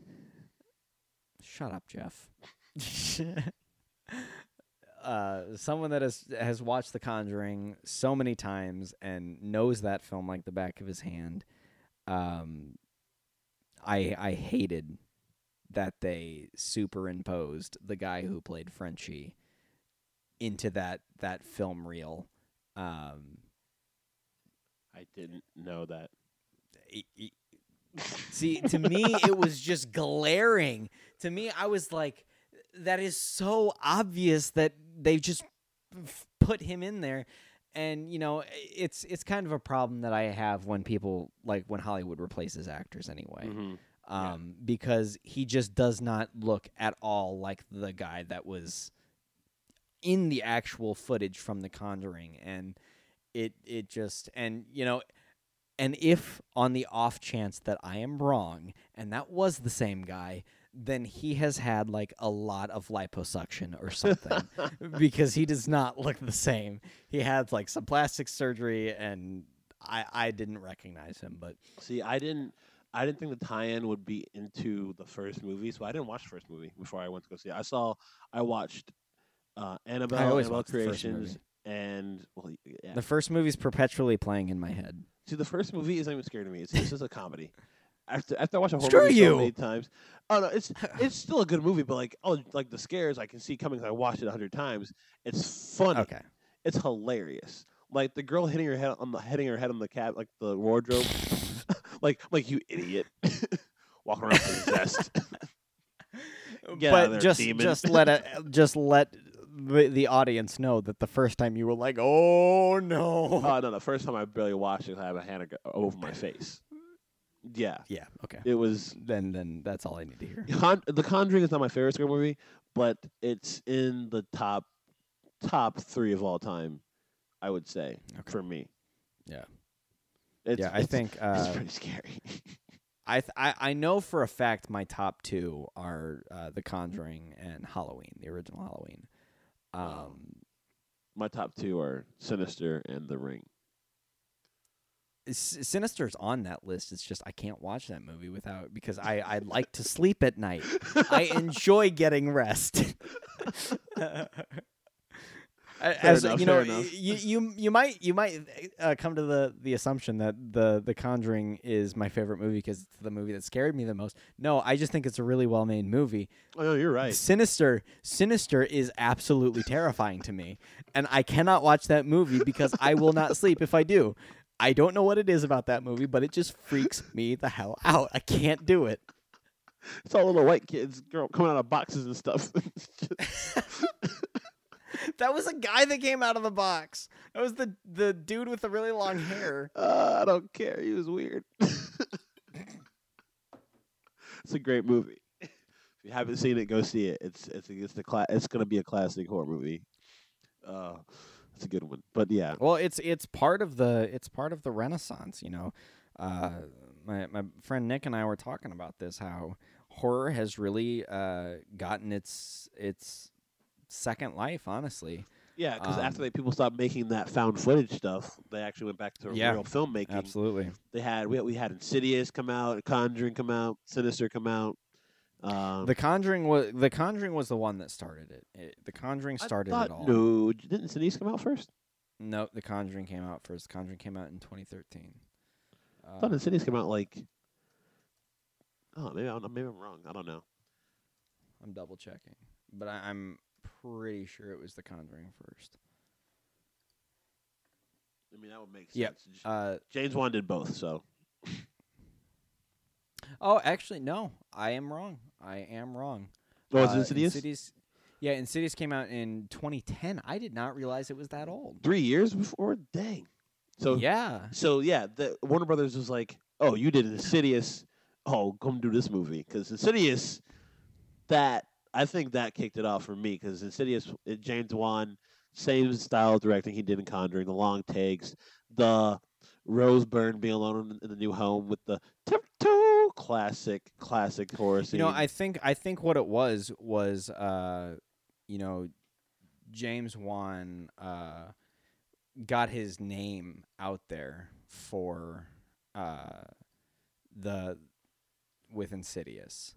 Yeah. And then after that, Warner Brothers greenlit The Conjuring. Oh yeah. Um, That's makes. I can see that. Yeah, that's definitely what happened. um, but I think it was really those two movies that kicked everything off. And actually, funny enough, the Insidious premiered at the Toronto International Film Festival, which was what Halloween just premiered at in 2010. It released in theaters in 2011. Oh, okay. So just 2 years before The Conjuring. But I really love seeing, you've got the Insidious movies, you've got the Conjuring universe, It, Lights Oh yeah. Out, Oculus, Sinister. You've got all of these really high grade horror films that are coming out, and while I wouldn't put The Nun at the very top of that list, I would put it closer to the bottom with Annabelle, the original Annabelle. It is just nice to see horror being taken a little bit more seriously. I think this is probably one of the bigger missteps in one of the big franchises. I haven't seen all of the Insidious movies. I've seen the first two. Um, but It's pretty consistent, except for the last yeah, one. The last key was stupid. I've seen all of them. okay, no. Yeah, they're pretty consistent. It's really refreshing to see that all of these are kind of really creating a new brand of horror that I'm really getting into and really loving. If it's a good horror movie, it's either Warner Brothers and New Line or Blumhouse and Universal. Yeah, Which is there's also, I think, is it A24, the one that just made Okay. Hereditary. A24. They're not making horror movies. They're making creep fests. Yeah, I've heard people are very very split on Hereditary. Hereditary. Uh, so am I. I, just, I the Did last. you The actually last. did you see it? Oh yeah, I saw it. Did you not? No, I haven't gotten a chance to yet. Oh my gosh. I've just been so busy. I feel Busy you, but, working. A24 did like The Witch too, I believe. The Witch was a really great movie. I think it was really weird as Okay. well. Okay. But Hereditary, it's not the same brand. It's a good horror movie, like horror movie making, but it was just out there. That's what I like about the Conjuring movies. Like they're really Yeah. like Blumhouse. They're doing their thing. They're even like moving away from horror now, more like the movie Upgrade was more of an action. And they have The Right. Purge. The Purge is Blumhouse, right? Yeah, yeah. Yeah, and they're doing like action horror stuff like that. So like, yeah, like the Purge wasn't a great. The, fir- I think with the Purges they get better with each movie. I hated the first one. I've heard that. I've heard Yeah, that. the first one was by far the worst one. The second one was decent. Third one I really liked, and I have not got around to seeing in the first year yet, and I really wanted to. Uh, I I like the concept of the Purge, but I've seen the first two and I didn't like the execution. And I've just never really gotten into the whole Purge thing because, for anything else, it's really just, okay, so all crime is legal. Let's go murder people, and I think when I think about all crime being legal, I see a comedy with that concept. I can just see someone just being like, tax evasion is illegal. Just like the dumbest concepts. You're just a nerd like that. You're just like, oh, I'm not paying my taxes this year. Screw you. It's just so funny. Just thinking of shit like that. People are like, "Oh yeah, blood, guts, killing people, murder's legal. We're just gonna kill everybody," and I just be over here like, "Well, I'm just gonna re-download LimeWire and have a good night." Just took it back to LimeWire. Oh my god. You rascal, you, the LimeWire. That LimeWire has gotten all of us in trouble. And me. Oh my god. Yeah, but I'm sorry, I could not help myself. I couldn't resist. the Purge is good because it's like the stories. Like the third one's about all thing being legal, and like this girl wants to stop it, and they're trying to kill her on the Purge night because she wants to make it illegal again. The last one's about Right. the first one, how it wanted to oppress lower income neighborhoods and like keep them down. There's a message behind it. That's why I like the Purge movies. They have you wouldn't think they would have layers, but the Purge movies has layers, and I like that. And bringing it back to The Nun, I think that's what this movie lacked was depth. And sure. that was it was a basic surface popcorn movie. Yeah. And for that I enjoyed it, but for a Conjuring movie it severely disappointed me. See, I can't say that I didn't I didn't enjoy it though. Yeah. The Conjuring movies, like the layer with it is, it's a horror movie, but in reality, it's about family. It's about sticking together, and one and two are both about that. Like sticking, like the scene I like in The Conjuring. It's really stupid, but I smile when I watch it. Is when Patrick Wilson, aka Chops, starts busting out Elvis Presley to get the family back in spirits, and like does like a circling The panning. Conjuring too. Yeah, it was just like a heartwarming scene. And it kind of added depth to the characters, added depth to the movie, and that's something we didn't see in this one. Yeah, absolutely. And I think it would have benefited immensely from just a little bit more depth, a little bit more character development with the Valak and with Sister Irene, and even with or the a little less character development with Valak. I mean, I think the thing that was so interesting about her was just not knowing her backstory. And, while I gave that much better alternative for what Valak's backstory could have been, just, why does everybody need an origin story? Just leave it as it is. Like the Joker. Like, you don't know where the Joker comes from. You know what the Joker is. He's just the Joker. He's just crazy. And that's kind of why he's scary. I think the idea... And which is why I'm really happy that they haven't gone this route with the Annabelle movies yet. Is there is no start to this thing. This, for all we can assume, this demon has just always existed. Yeah. And I like that. I like the idea of this thing just being there, and it's always been there. And it just, started showing itself in this abbey because, it was like religion, not on my watch. And I think that would have been a much more interesting. I feel I feel like if they made a Nun 2, they would probably. I think it'd be kind of cool. Just think about it. Like they would go back further.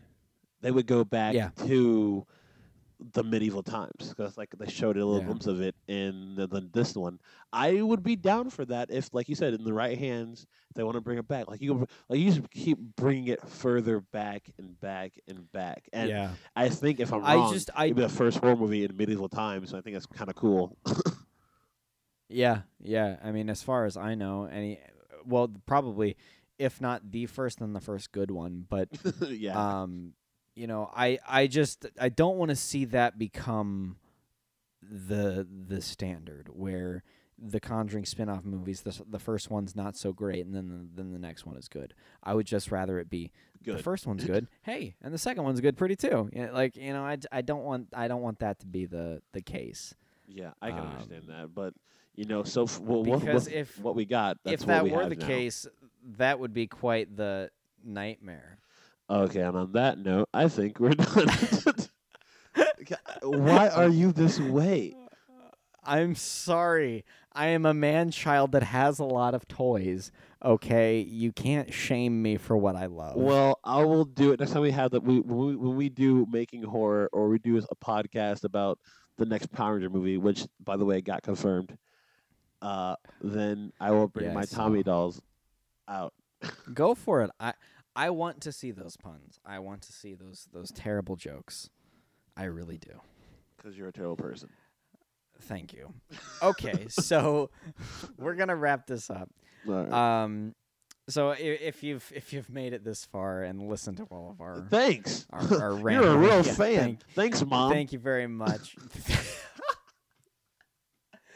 Okay, so basically, like I said, there's not really going to be a schedule with the Making Horror podcast.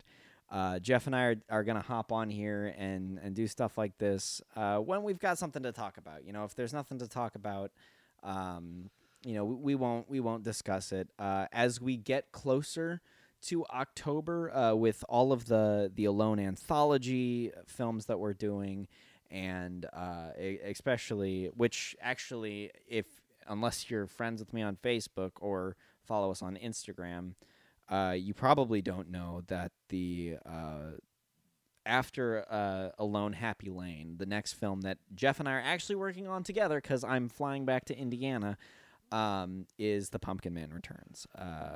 We are. The Pumpkin Man Returns is going to be our return to the Pumpkin Man universe. It's going to be short because I don't have a lot of time in Indiana to shoot something a little bit longer. But with that and the Alone Anthology short films, which I'm really excited for because, it's creating a series while also making a bunch of independent short films that are different from one another, but all share a central theme. Yeah, it's like which is nautical films of Black Mirror, basically, or Twilight Zone. Yeah, exactly. And I really like the concept, and I think we're gonna have a lot of fun with it. And I think you're gonna enjoy it. And I know I have read every comment on Alone. I know your criticisms of the first Alone, and we are listening to them and making sure we don't make any of the same mistakes twice. We're learning. We're Trust learning me. from those mistakes. Yeah, And, we're fresh out of college. We know how to take a criticism and turn it into something better. That's what you do. So yeah, from just what we have had made so far with Alone Happy Lane, I think you're really gonna dig what we're doing.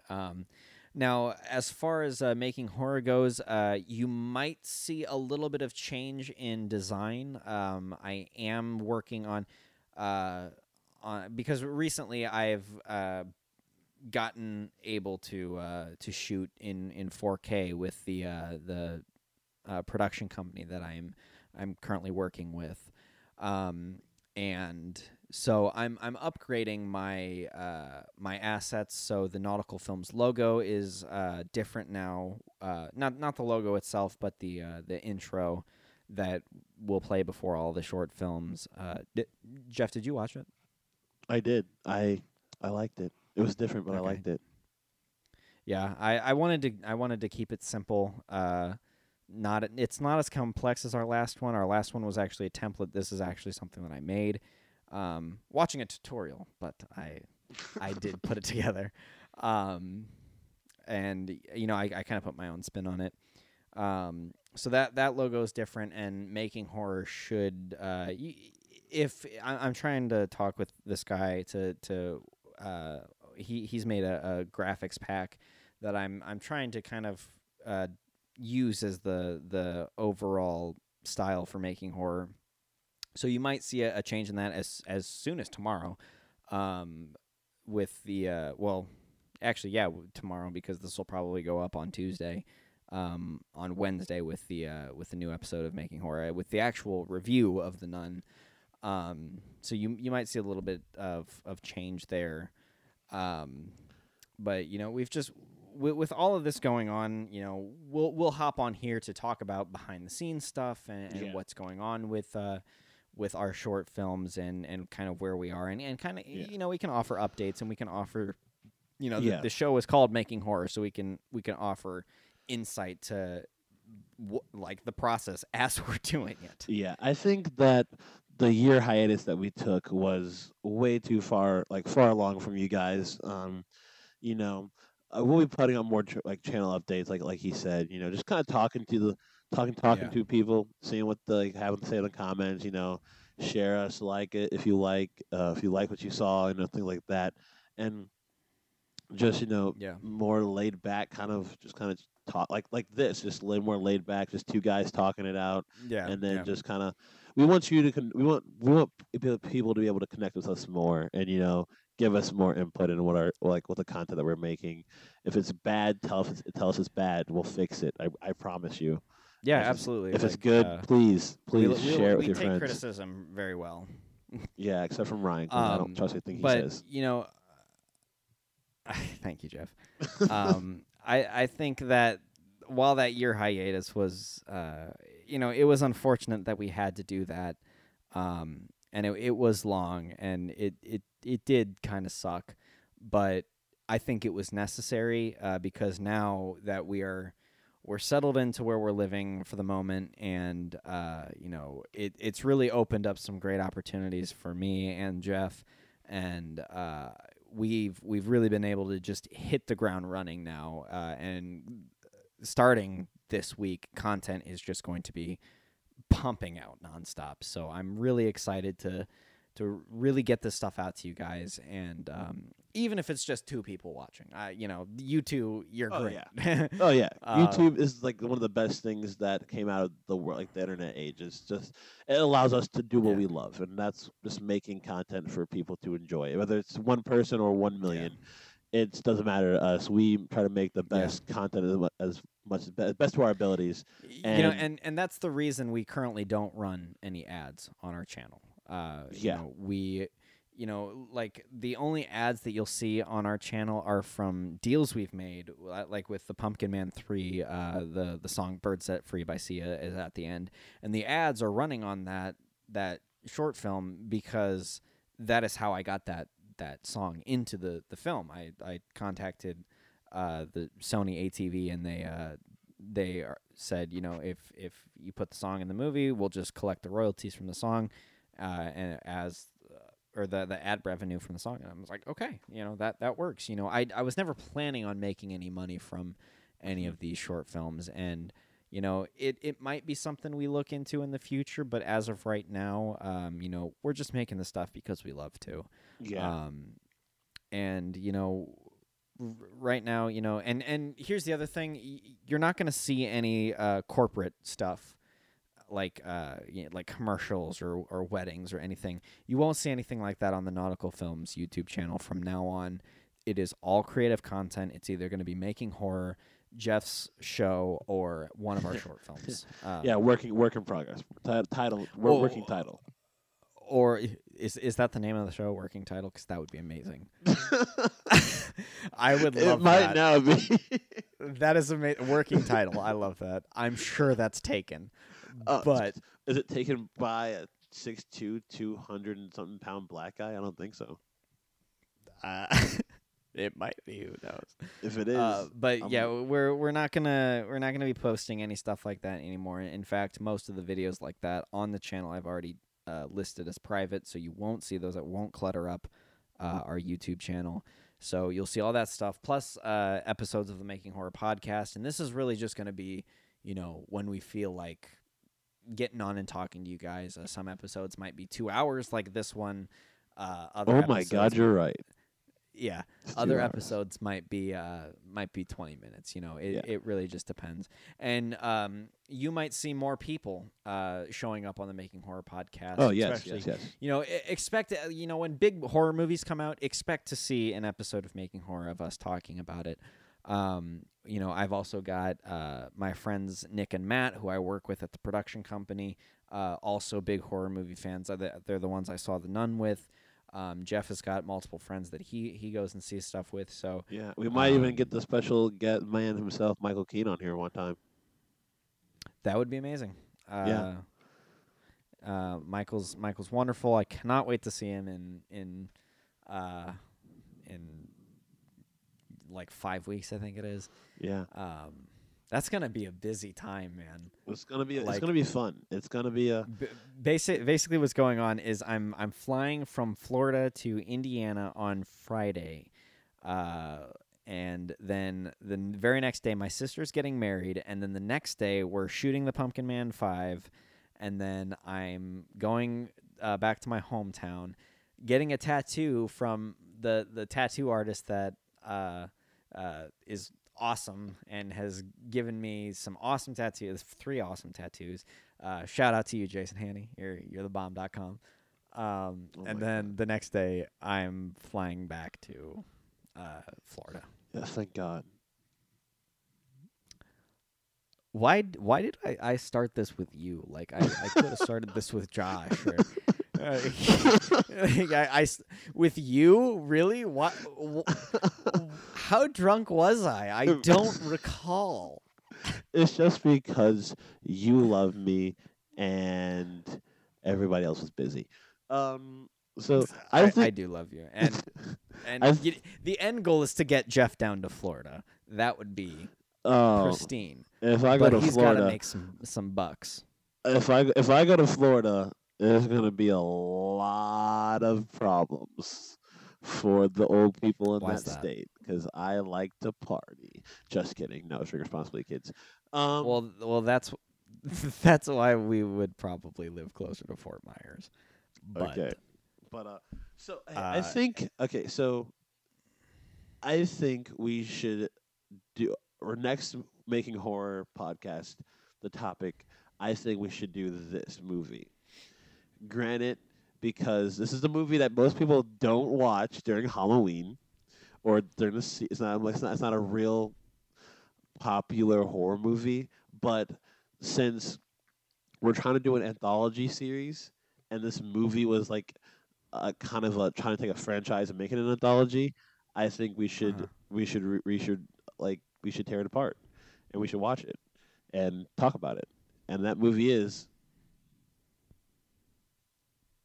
tension building, and I see you release. shiver with anticipation. I think that movie should be. I think that movie should be Halloween 3: Season of the Witch. I just got that on Blu-ray the other day. Why? Well, it came with the Halloween collection. Oh, okay. Um, Yeah. I saw it at Best Buy for cheap. All of the Halloween movies, even the Rob Zombie ones. That, And are you I was serious? like, It's like 8 Yeah. movies for like. Yeah. Wow. Yeah, yeah, it was a but good it's price. like I thought about it on AMC when they do the Halloween marathons. They skipped 3 because it had nothing to do with Michael Myers, but that was John Carpenter's trying to make an anthology movie. I completely agree that is what we should do. We should right. befo- And to be honest like with the you, night I've never before seen we it. should. I've never seen it. Neither have I. I've seen Are you every serious? other Halloween movie, but I've never seen. And when it comes to the slashers, Michael Myers is my favorite. The Halloween franchise is my favorite. I haven't seen Season of the Witch. I've heard that it is like it's becoming quite a cult classic. Is it really? So that I think is an interesting angle for our 'Cause next episode. I agree with you. Oh my because we could God, go- this we is the first time we ever you could agree go with me. enjoy it while it lasts.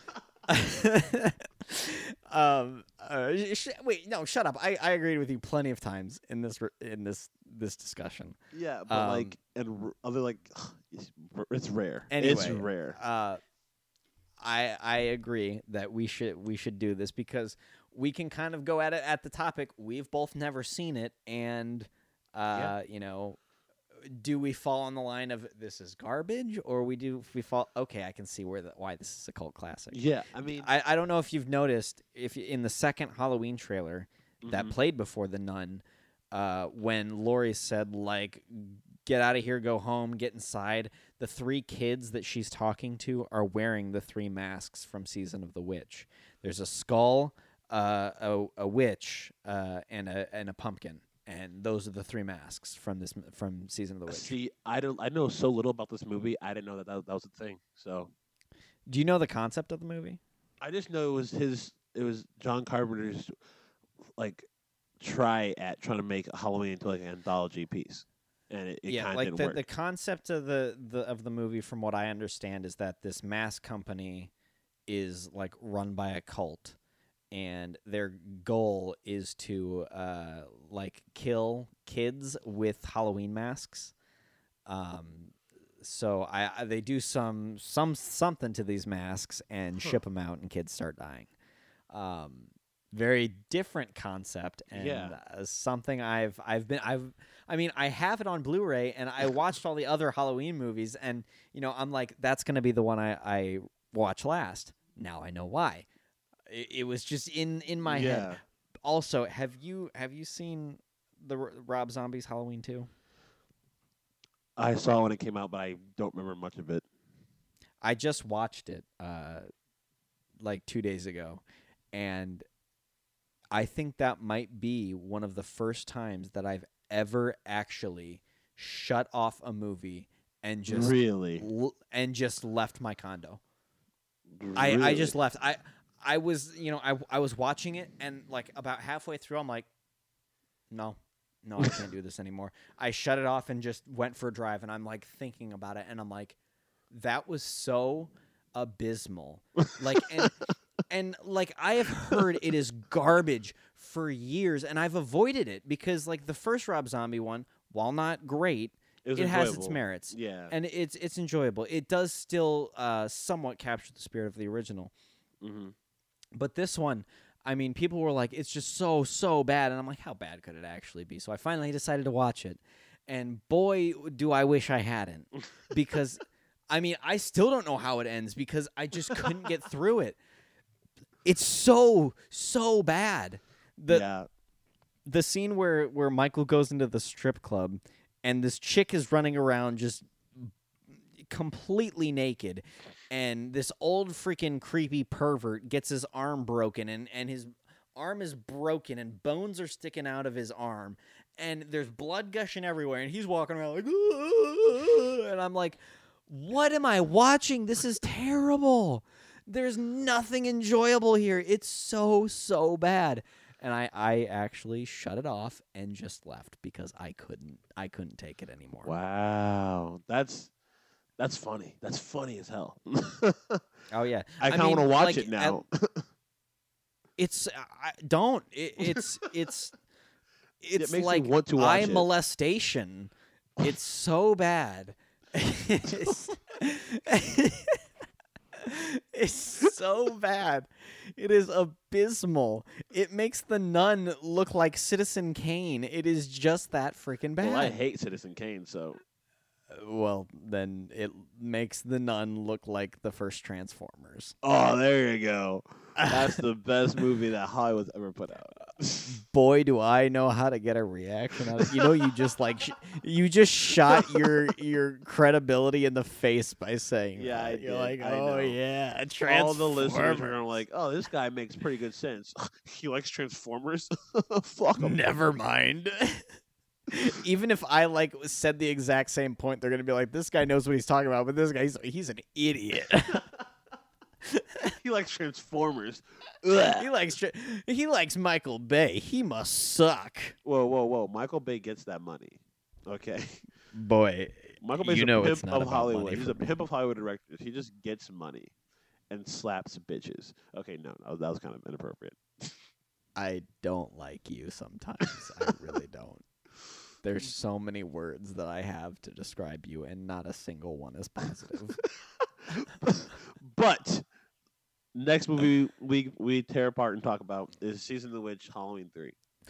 Or next movie we praise. We don't know because we've never seen it, and That is apparently true. there's something. Apparently there's something to it that people are gravitating towards. I think it's like once you accept that Michael Myers isn't in it, it's a completely different thing Yeah. on its own. It's not too bad. And I feel like it didn't get received that well because when it came out, people thought it was going to have Michael Myers in it, and it never did. Yeah. And yeah, since absolutely. us going into it knowing that he's not in it and it's a wholly different story, I think it's going to help us our perception of the movie that much more. All right. Well, that is it. That's about all we've got to say. I've really enjoyed just kind of talking. The thing with making horror is it's all scripted, and I have to remember what to say ahead of time. But here I can just kind of voice my thoughts, and I think Jeff feels the same. So expect the Making Horror podcast to continue. Why do you? You just make life so much more difficult sometimes. I don't think swear. I just do. I'm a doer. All right. You are the worst kind of person. You are ever. the worst, bear. I sent a GIF of that to Jorge because I told him to get on Xbox, and he's like, "Oh, I'm hanging out with some friends," and it just shows Lafayette, and he's like looking off, and he's just like, "You are the worst, bear." Yes, queen, yes. So, on that beautifully dated note, if anybody watches this like in 5 years, that Yas Queen is going to be horribly dated. I will be saying Yas Queen to my kids.